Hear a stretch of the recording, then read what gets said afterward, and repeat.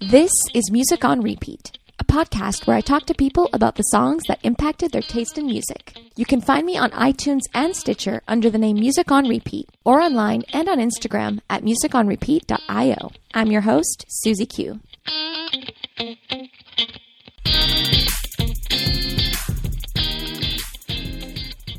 Hey everyone, welcome back to Music on Repeat. Yes, you heard me right. I am back with my podcast. I know it's been a super long time since you've heard from me, but I am here, I'm alive, and I am ready to give you more amazing content. Obviously, times have changed. We are in quarantine as we speak, so it's a bit different than last time. This is the first podcast I am recording virtually. But I'm excited. I think it's going to work out great. So without further ado, Max, are you there?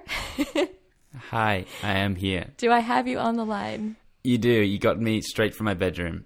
Amazing. In full quarantine. So my guest today is a very special guest. As I always say about my guests, they're all special in their own way. Max Gaylor, hailing from, what's that little small town you're from? Studley. We can just say Birmingham if you want. No, I think Studley's cooler. And just so you know, ladies, Max himself is not Studley at all. In case you were wondering. That used to be like the line when I was growing up was saying, you know, you put the stud in Studley. No, you're all right. You're all right. Trying my best. Okay, so Max Gaylor is a musician. Would you call yourself that? I want to so much, but I don't think it's fair. Okay, well, you're a writer and you're a musician. Well, like a word writer, not a music writer. Yeah, but you write music as well. I've been paid to play music and I've been paid to write, so we can say those things. Okay. And since my last podcast, which was, I think, last March 2019, now we're May 2020, I have changed jobs, and that means that I have a whole new set of people to tap for my podcast, because if you've listened to all my episodes, you know that most of my guests are colleagues, because I work with a lot of really cool people that are really into music. So Max is one of the new colleagues that's super into music. Yeah. If you join a startup, you've got to be prepared for everyone to secretly be a DJ. Exactly. I think that's kind of, and I think everyone pretty much is, right? Yeah. You saw the talent competition. That is true. We had a talent competition at our company. It was all online because of quarantine. It was quite impressive. I got a couple names for guests after that. Okay, Max, so just tell us a bit about yourself. Okay. I am a writer. Let's say music journalist / copywriter living in Barcelona. I'm from England, but I was born and raised in Australia.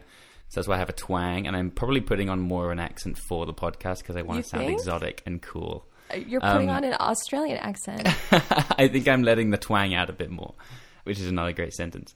Yeah, and I've been doing music journalism for about 4 years. And that's kind of consisted of jumping about between different magazines. And then I've done some video work as well and photography, including like shooting live concerts, recording live concerts. And now, I've been in Barcelona for 3 years doing a mix of that and copywriting. Amazing.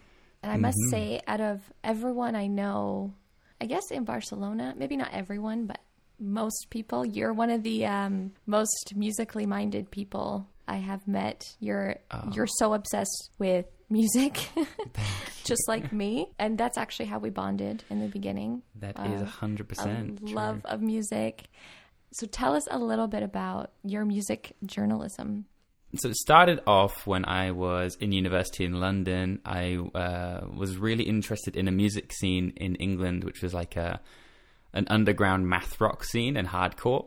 And when you are in that scene, it comes along with lots of underground media websites because Pitchfork and Consequence and Dazed aren't posting about your favorite bands. So I was reading a lot of small websites, namely Musical Mathematics, which was the first company I ever wrote for. I literally reached out to them and was like, hey, I want to go see my favorite bands for free and I want to write about it and I'm doing journalism. And they were like, okay, cool, come on board. And then from there, I worked for them for a while, and then I moved kind of up and eventually started working for a company called Punktastic, which is still going.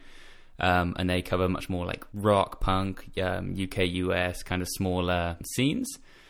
And then from then I started to work for different kind of cultural magazines. I started working for Huck, which is a UK-based kind of radical culture magazine. I did a few interviews for them. And then I started doing things for Independent in the UK, a couple of things with them. And then I eventually moved to work with Consequence of Sound a year later, which is a big US social media kind of based thing, doing a lot of video work for them and a couple reviews here and there. And nowadays I'm working for Line of Best Fit, which is a UK magazine. I've done interviews for them for like 2 years now, and they're very good to me. That is amazing. Well, it sounds like you have a lot of experience, and I really want to get some hot goss a little bit later about who are the best and worst people to interview. You said earlier, I don't know if this was on record or not, that you have never been in an interview. You're only used to doing interviews. Yeah, it's exciting. I tell you what, with Line of Best Fit, we do these kind of interviews, which I think you and I have spoken about before, called 9-song interviews. And they're super popular with a lot of magazines where you just kind of grab an artist and say, listen, give us 9 songs that have kind of shaped your music taste. So it was really fun when you asked, the idea of you asking me to do this, because I do so many of those interviews and I've always wanted to be on the other side. Perfect. So, yeah, I get to do it now. I've got so many good lines saved up. So the interviewer becomes the interviewee. It's nice. I'm excited. Okay, well, that is a perfect segue for us to go into your first song. So I'm going to play the song and then we're going to talk about it. Okay? Go for it. Yes. What about flowering fields? Is there a time? What about all the dreams that you said was yours and mine? Did you ever stop to notice all the children dead from war? Did you ever stop to notice this crying earth as we make sure?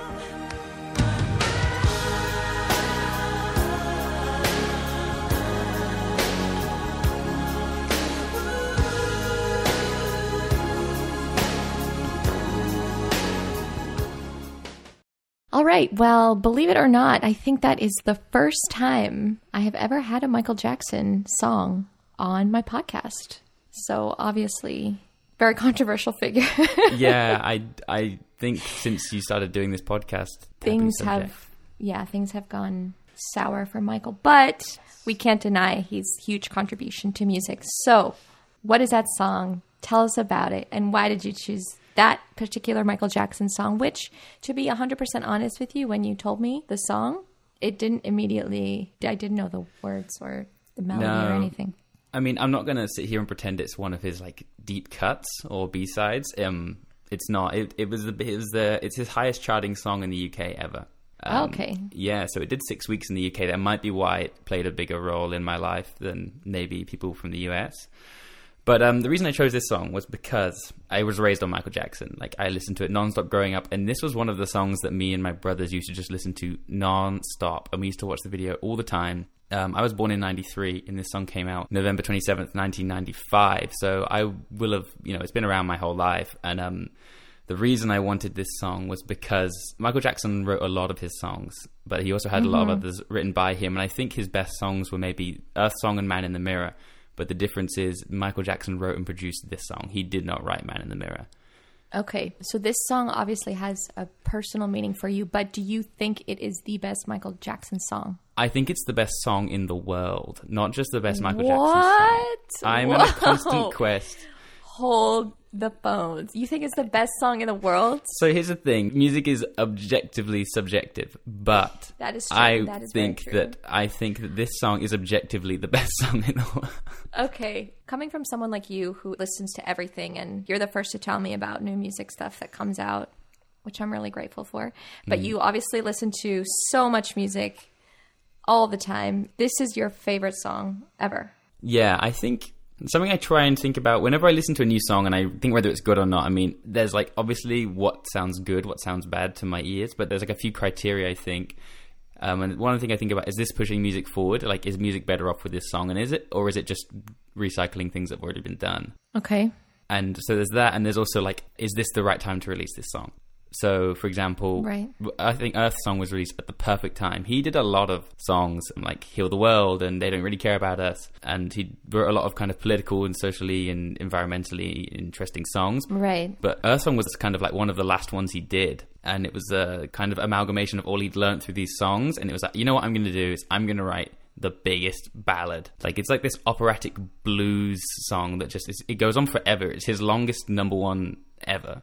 The song, okay, the song. Yeah, itself it's is long. not his longest running. I think that's like Beat It or Thriller, but this is his longest ever number one single. It's nearly 7 minutes long, and that's really long, That's especially really by today's long. standards. That would Yeah. never happen. Right. Like, this song was No. number one for 6 weeks in the UK. It beat the Beatles' first single in 25 years to the number one spot. Wow. Why do you think it resonated more in the UK than other places? I really want to say it's because we care more, but that's not a door. I think the reason it was bigger over in the UK was because I think they pushed the song way harder over here. Right. I think they kind of saw the market in the UK as being a bit more vulnerable to this kind of thing. And I mean, when I think about a lot of good songs, and nowadays I have to think about the music video as well. And Earth Song was one of those songs that the music video was outrageously powerful. And it spoke a lot about indigenous tribes being uprooted and rainforests being cut down and, you know, poverty and famine and all these things. And it kind of put it together into this huge ballad. And I think for some reason in the UK, that was something we enjoyed watching without The feeling as rainforest guilty. being cut down. I'm not saying that England doesn't also do those things, but I think it just hit much harder in the UK. Yeah. Okay. Fair enough. Yeah. It's sometimes inexplicable why things are more popular in one place and not another. But that's fair enough. And musically speaking, what do you think makes this song stand out? So I used to be in a band, of course, and when Ooh. very cool, I used to be a drummer in a band, and I remember we were recording. Oh, yeah. We were recording at Vader Studios, which is a studio actually that's really near where I grew up in Stratford upon Avon. And that studio is very famous. Like Adele has recorded there, Robbie Williams, lots of very famous people. And I remember the producer, we were in the practice studio and we were kind of like showing the producer songs we'd written and asking him which ones he thought were worth recording. And he kind of said, listen, I think this song's best for this reason. He said, songs have to hit every gear.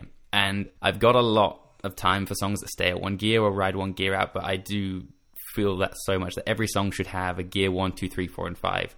The song starts off and it's very, very, very soft. There's literally a piano, some strings, and Michael.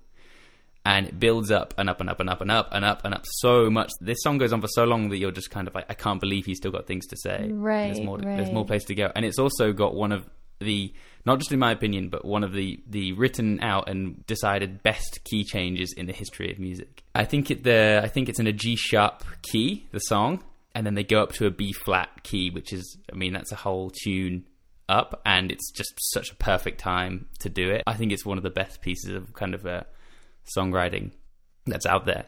Okay. Obviously, when you were a kid, you probably weren't thinking that. No, not at as a all. kid singing with your family. But one thing I do remember you telling me about your family is that your family's super musical, and you said the cutest thing the other day. Do you know what it is? Is it about Happy Birthday? Yeah. So yeah, I come from a pretty musical family. My older brother's kind of the person who shaped my music taste more than my dad.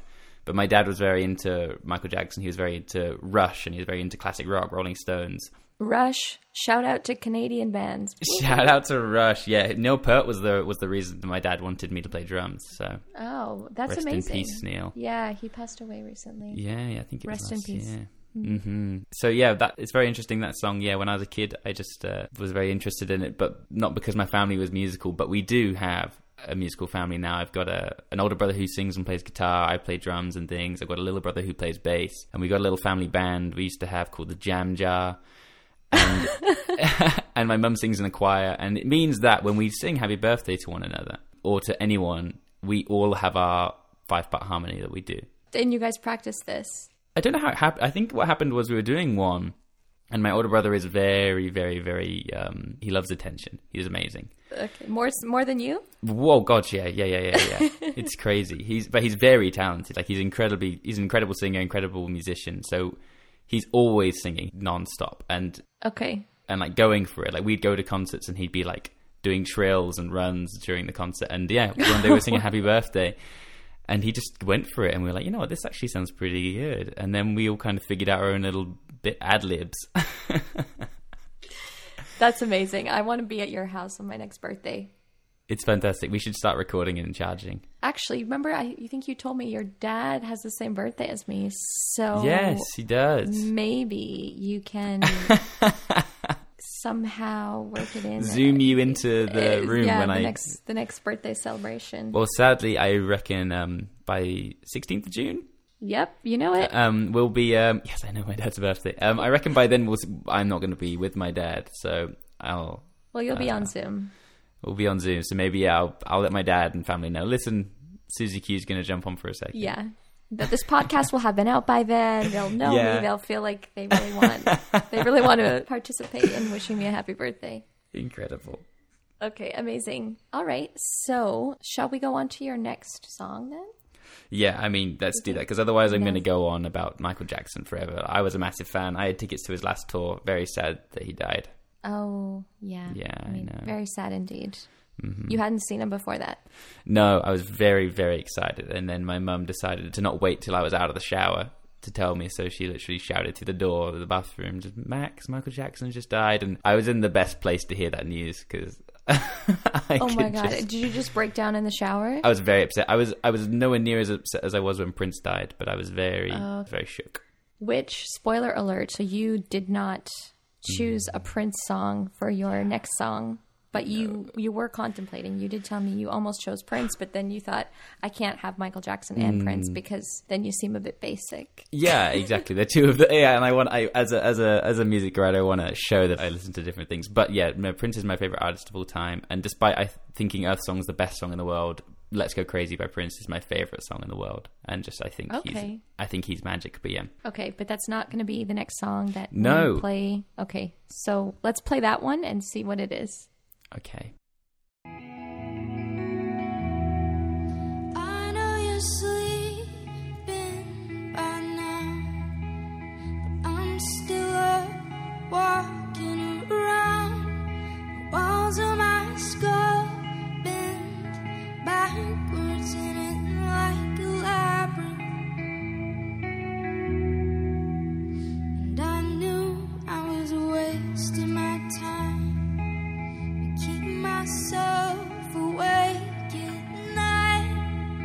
'Cause whenever I close my eyes, I'm chasing your tail lights. Okay, Max. So that was not Prince. Who was that?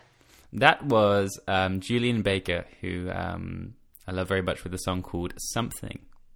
Okay, and tell us about that song and Julian Baker. Yeah, so this is... I could have chosen any song off this album, to be honest with you. This is off an album called Sprained Ankle, which she put out in 2015 as an EP, and then when she was picked up by a label, she re-released it in 2016 as an album. So was that her first release? It was her first album, yeah. She was because she's quite young, right? She is young. She's 24 now, so she was 20 when she released... Right, it was 19 when she first released it. She was in a band before, but then she wrote this song while she was studying at university and wrote this album, and then it got picked up. Okay. And I chose Something. Michael Jackson isn't as this is a much more personal story. Earth Song is, I think, it's incredible from a musical perspective, whereas Something is a very it's a breakup song, and it's normally I just kind of cringe at breakup songs, but this is one where it really got me. Okay. And it was I don't mean to. Yeah, sorry. I'm not trying to laugh at your at your heartbreak. No. It's good. It's good to be accepting of it. But it's the first song I ever cried while seeing live. Ever? The first concert I ever cried at. Yeah. And wasn't that just last year, or that was 2 years ago? Yeah, 2 years ago in September. Yeah. Growing up and going to 4 or 5 gigs a week, I never cried because I was just going to hardcore gigs and rock gigs, and none of them were affecting me like that. But yeah. But also, were you going to these gigs for work, or were you going for pleasure? No, almost always pleasure growing up. And then it was only when I moved to London that I started doing it for work. But even then, I would exclusively choose ones I liked.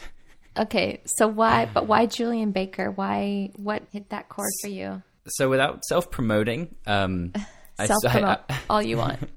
Good. I interviewed her 2 years ago. When, shit. Yeah, for Huck. I spoke to her in September 2018, and she had some really wonderful things to say. She's very special. She's gay, and she comes from a very religious background, and she still is religious herself. And it's very interesting how she kind of battles with these things. And she writes about mental health. She writes about substance abuse, and she's so young, and she's kind of battled with all these things already.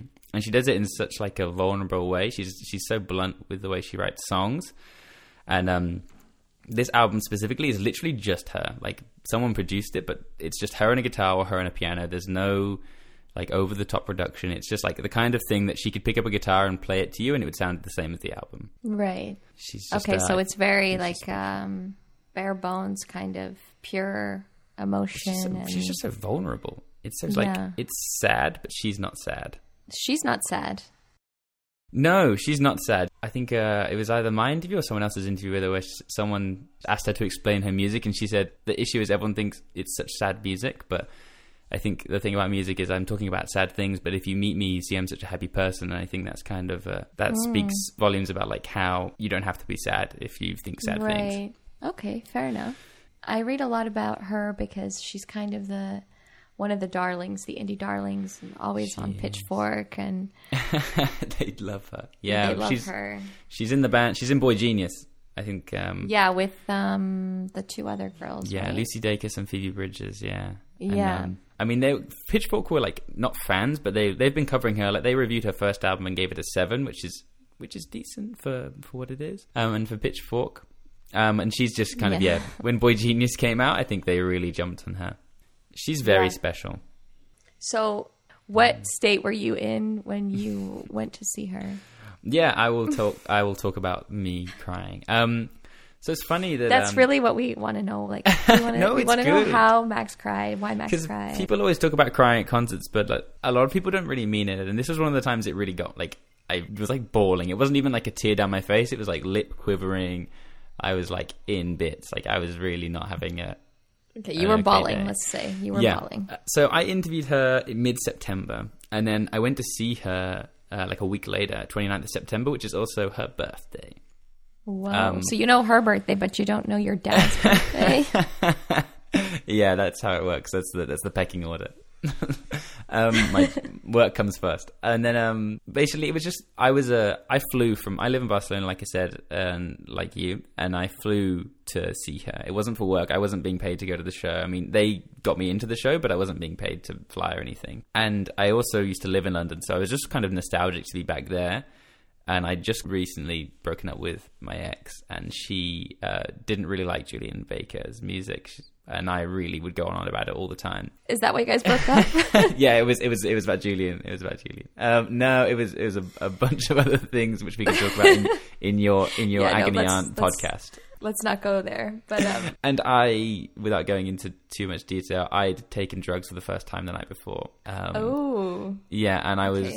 Well, go into more detail. What kind of So I was in Peckham, and I went to the Bussey building, which is one of my favorite places in London. And I was with a friend of mine who gave me an ecstasy pill. Oh. Yeah, and I had half an ecstasy pill, and I had a wonderful time, but I'd stayed up all night because I was staying at a friend's house, and I'd lost them. And so I hadn't slept, and I'd kind of built up to this concert so much in my mind, and I had spoken to her the week before about some really intense things about responsibility in songwriting. You know, if you're going to be writing about sad things, you need to be prepared for people to say gut-wrenching things to you when you meet them.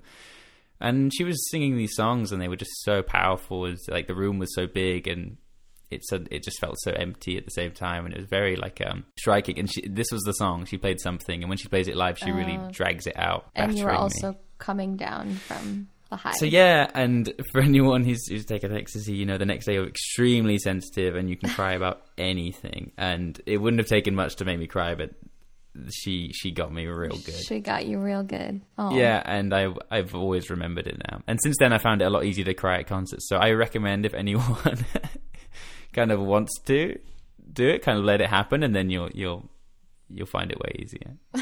Okay, so do you find that you cry more now at concerts? Yeah, I feel like maybe if I don't cry, I'd get much more emotionally into emotional, yeah, because it's kind of like, I mean, I'm pretty open. I don't really hold anything away, but Julian said this thing to me when I interviewed her. She said, it's healthy to validate sadness. It's unhealthy to suppress it, but to wallow in it is just as bad. So I agree with that. Yeah, so it was one of those things where I was like, you know what? This isn't me suppressing it. This is me kind of being open to it. So concerts are kind of now, I mean, not anymore now, we're in quarantine, but they were a kind of a vessel. Yeah, they're a good place to get it out. Yeah, exactly. Which I know is extremely common, and a lot of people do that, but I hadn't really hit that point yet, and it was. Well, I don't know if that many people do it, but I think it's good. I think it's good to be in touch with your emotions and to have a good cry every once in a while. Yeah, we would have had a nice cry at Bon Iver if it had happened. That's true. That was canceled a couple weeks ago. Huge bummer. That was, I think, the first concert that I cried at, which was Primavera Sound 2017. I've never seen so many people cry at one concert. Oh my God, it was unreal. But mine were like tears of pure joy and amazement, because I spent so much time listening to Bon Iver and then seeing him perform these songs in front of my face. It was just amazing. I always get really amazed when I go to live shows. I don't know, it's really hard for me to connect my brain with the fact that I'm seeing the music being made in real time. Because the way that we listen to music now is very much a kind of insular thing, like on our headphones in our rooms.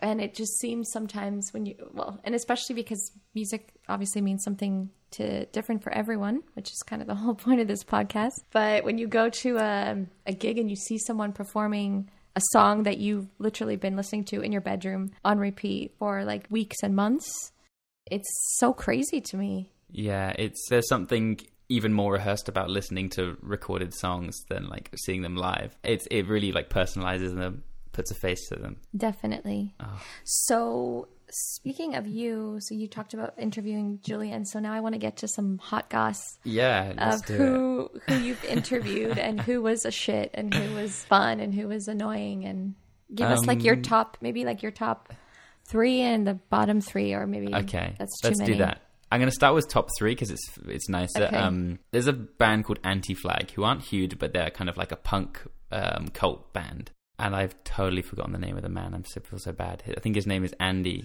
and he's the guitarist. And he is incredible to interview. I've spoken to multiple people who are journalists or music writers or have done music journalism, and a bunch of them have agreed with me. He's so well-read and so kind of convicting when he says things. You can tell he's not just kind of like accidentally in a band and wants to look cool. Like he truly cares. Like for a punk band to actually be reading every day, staying up to date, and really having strong opinions, that being able to argue, yeah, incredible. But you mean reading about music and up to date about what's going on in music, or just in general? Politics. Like what I really loved was like I went in there with a bunch of music questions and we ended up just talking about Trump, and wow, it was nice. It was really educating for me. Like that was probably one of the interviews I learned the most from. Okay, cool.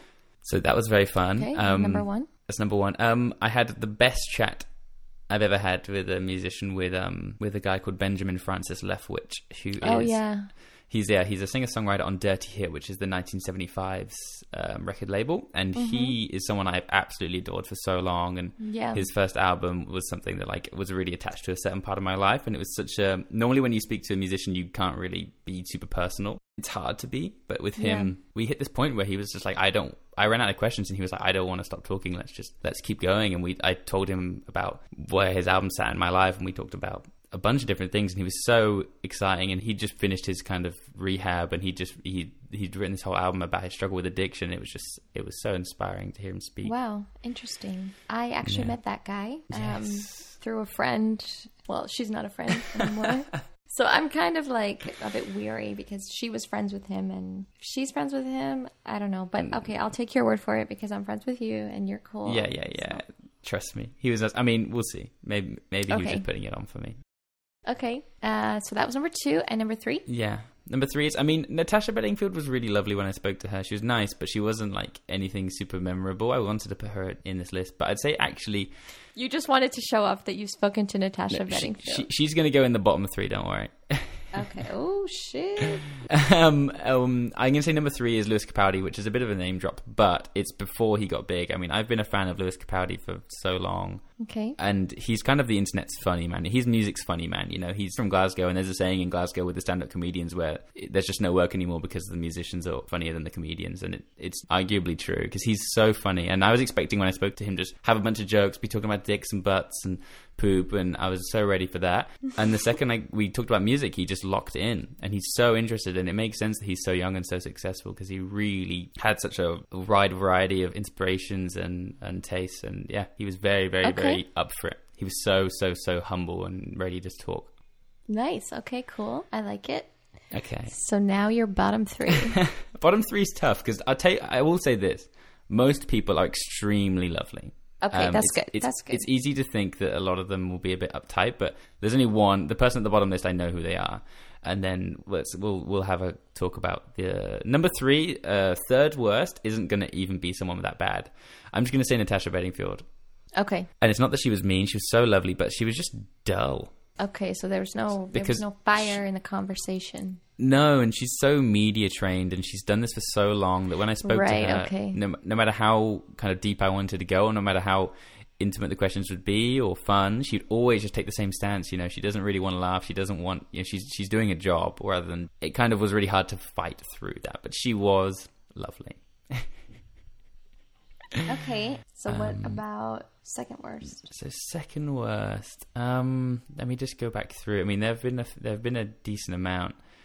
I don't want to be mean to anyone. I mean, you don't have to be mean. You can just say. Actually, yeah, be a little bit mean. Be a bit mean. Okay. I just did this interview as well, so I feel really bad. His album came out today. Ooh. He was again super lovely, but he was much more of like an artist, like ghost poet. He's a guy who's had 2 Mercury Prize nominated albums, which is a big deal in the UK. Okay. Is a rapper.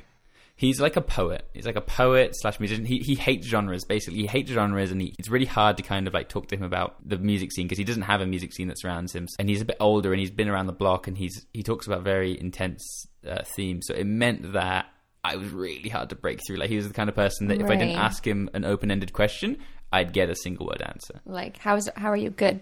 Literally, I remember I asked him, like, okay, like, are you excited about the album? He went, yeah.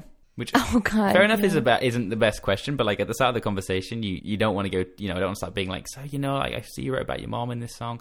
Like, I was just kind of trying to like warm him up a bit, and I could tell he was like, I've been asked this question so many times. He almost like played me. He was like, yeah, I'm not gonna. Okay. He like put me to the test, which was kind of nice, but also kind of like it got me shaking and made me stumble a bit. Okay. Okay. And then the third, the worst. Easy. Easy, okay. Easy peasy. I spoke to, I don't know if you know who they are anymore, but there's a band that they're no longer because they were kind of ousted by some sexual harassment allegations. Shit. Yes, and they are the Orwells. So I interviewed them in Barcelona. The Orwells. Mm-hmm. Yeah, the Orwells. They got big from release. They did a show on either Leno or one of the late night shows. And it was very good. Very, very, very good thing. And they kind of did a couple albums, and they were promoting their third album. I think it's called Pretty Things. And their singer is famously a dick. Okay. He's called Mario. And I'd done loads of research on him, really ready to talk to him about his things. And I remember I turned up, and their manager was like, hey, Max, this is Mario. And he literally didn't even look at me. Like, he put his hand in the air and like kept looking at his phone to like kind of let me shake his hand. He didn't even shake my hand back. He literally like a prince would, you know. And they're playing, you know, they're playing a 300 cap venue in a basement somewhere, and that's very impressive still. But it was like, I wouldn't let many musicians treat me like that. Right, exactly. And he's not. And he's no one special, right? No one's. I mean, he thinks he thought he was until all of his allegations came against him and the band. So what allegations? What sexual harassment? A bunch of young fans had said he'd like kind of, you know, persuaded them into situations where they felt obliged to have sex with him or do things with him. Okay, so we can all hate him now because he sexually assaulted people.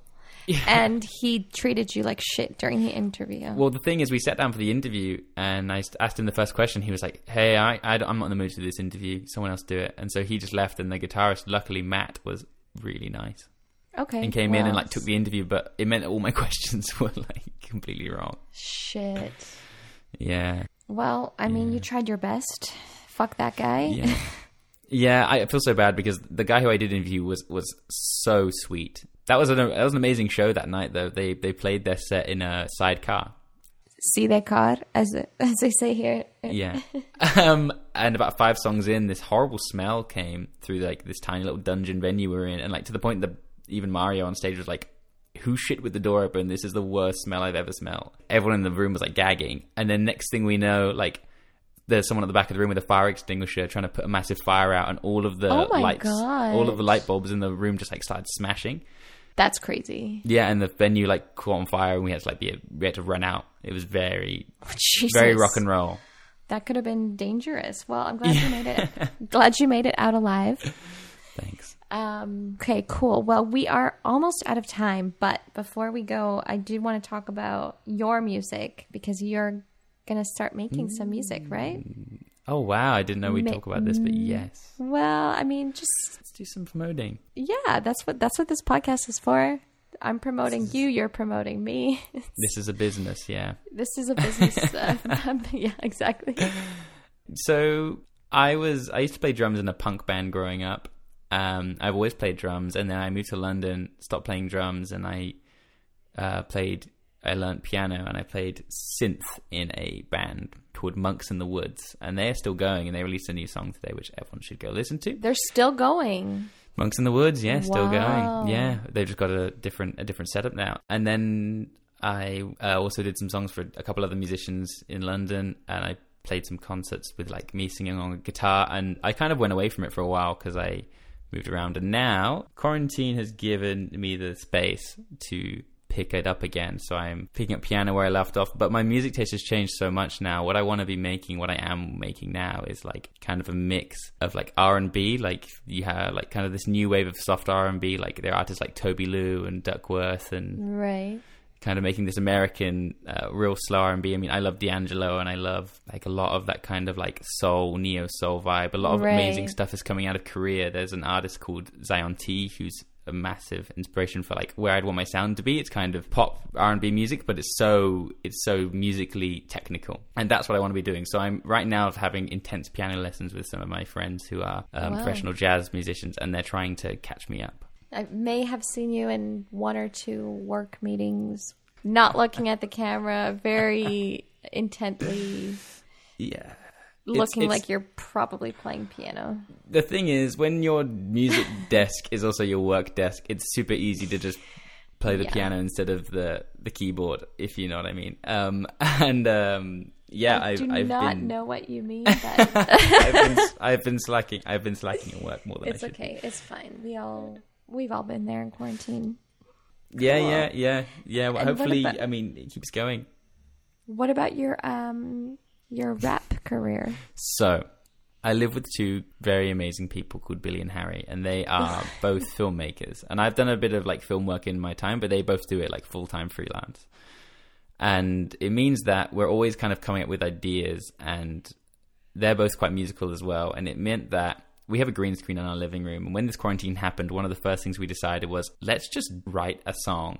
And it started off as like kind of like, we're going to make a silly song. And then I just started getting, I'm like enamored in production now. And I'm like trying to catch up on years I've missed of production and music making, and just trying to make this very overproduced, really professional sounding rap song. But the issue is none of us can rap. So I mean, that's a pretty big issue. Yeah, so we're trying to make a coronavirus themed rap song. So I've been making a bunch of samples out of some news clips and different things, and I'm gonna be rapping over it and trying to make a fun yet politically engaging rap song. Okay, I like it. Sounds amazing. Awesome. Well, we're going to be waiting with bated breath for that rap album. Sorry, just song, I guess, right? Not a whole album. Yeah, we'll see. Well, it depends on how it goes, I guess. If it goes well, then an album's coming. Awesome. A mixtape. Okay, mixtape. Well, thank you so much, Max, for taking the time out of your busy schedule and quarantine. Yeah, it's Bank Holiday Friday. I've been very busy. Yeah, I know. We're all busy these days. But thanks so much for sharing with us your music tastes, I guess. Yeah, no, thank you. I hope it hasn't been too self-indulgent, but I've been waiting to be interviewed. That's what this is all about. Just letting people talk about music. We all love it. It's a good idea. Thank you.